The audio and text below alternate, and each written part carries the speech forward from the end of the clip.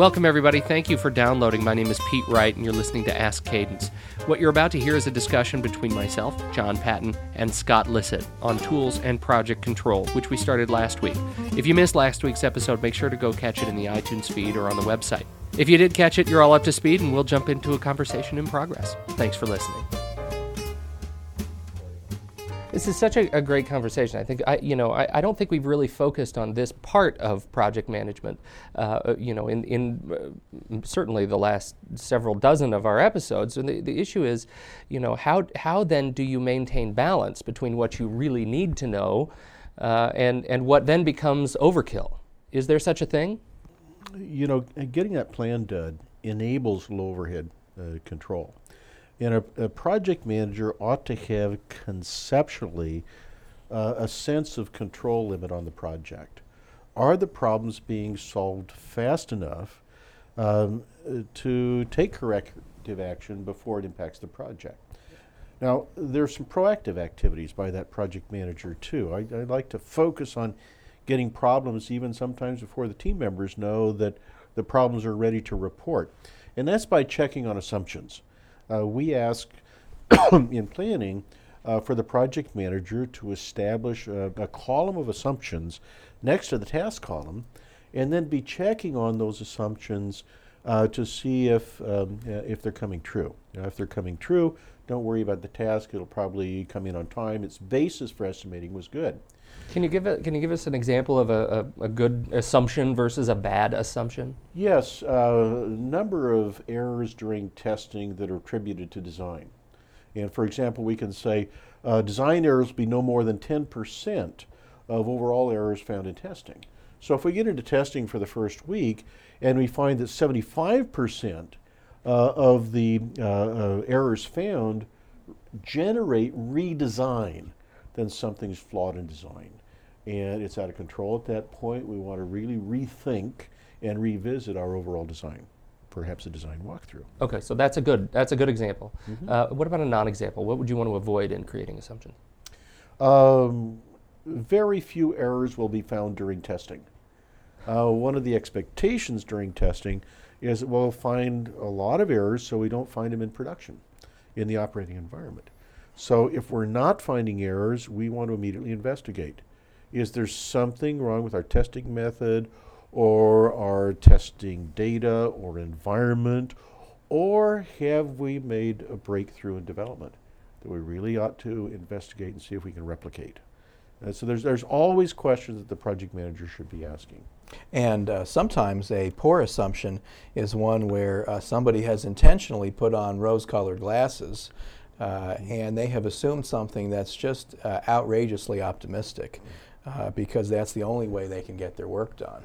Yeah, they'll do that when the schedule is tight, and when they've got a heavy workload. Right. Yeah. There will be no vacations for the duration of the project. Yeah, and that becomes an excuse later on in the project. So we don't want to lay assumptions so they can be excuses later on. We want to lay them so that they can be danger signals later on. You could, in fact, just create a whole new column for excuses. Yeah, sure. That's right. This is right next to the assumptions column. Exactly. Now here are our excuses.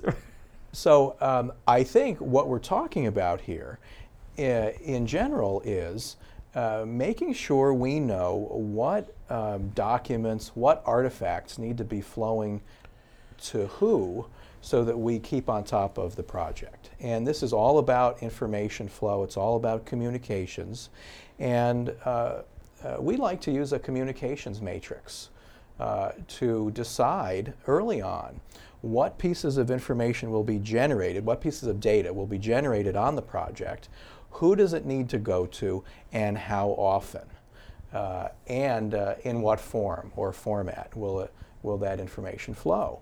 And the project manager needs to take special care that what's listed in the communications matrix for them is sufficient to know what's happening on the project.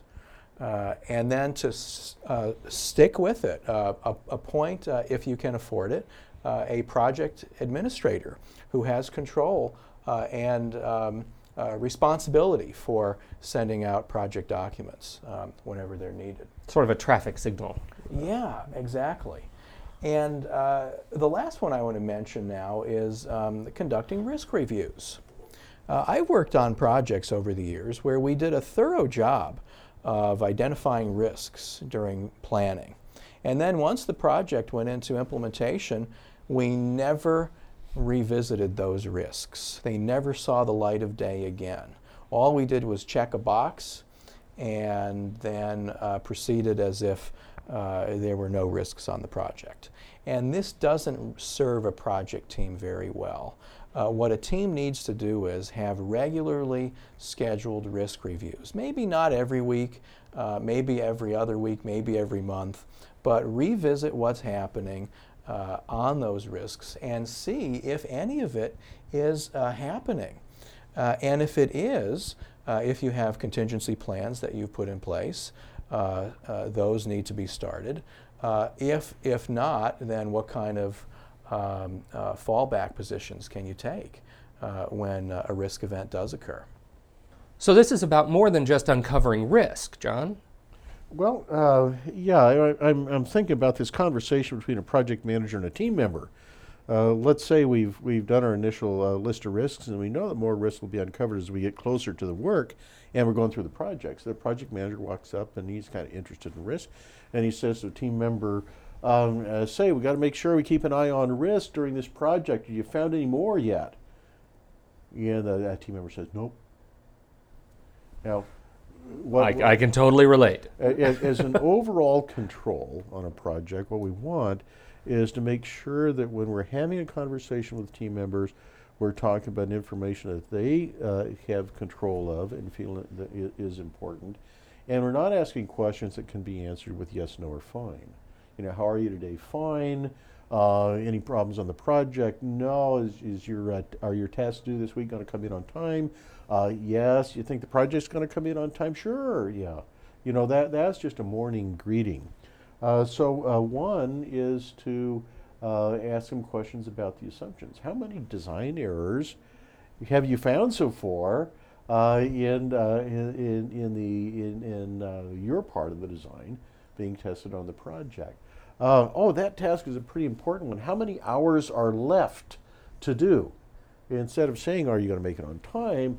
Have the team member do a re-estimate without saying we're re-estimating. How much work is left? And I think, my experience has been that they'd rather talk about how much work is left on a task than how much, whether it's going to come in on time.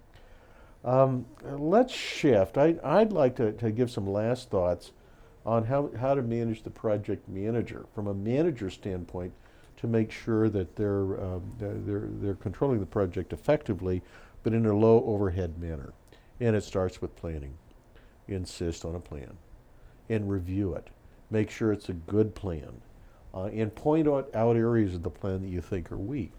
And then compliment the project manager and sign off on the plan when you're satisfied with it. That is a great show of confidence to the project manager, and it's a good show of maturity in governance in the organization to do that. And then ask these questions of the project manager that can't be answered with yes, no, or fine. How many problems did you uncover last week in your status meeting with tasks? What are you doing about any those problems? What are your top three? Anything I can do to help? You know, is an open-ended sort of question. And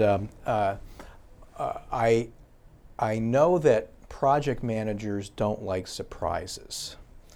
And if there are problems, we want to hear about them early.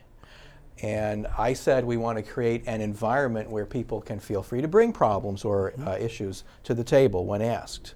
However, having said that, it's also necessary that project managers say that there will be consequences for bringing a problem to the table the day before a task is due to be completed, when that problem has been there for a long time.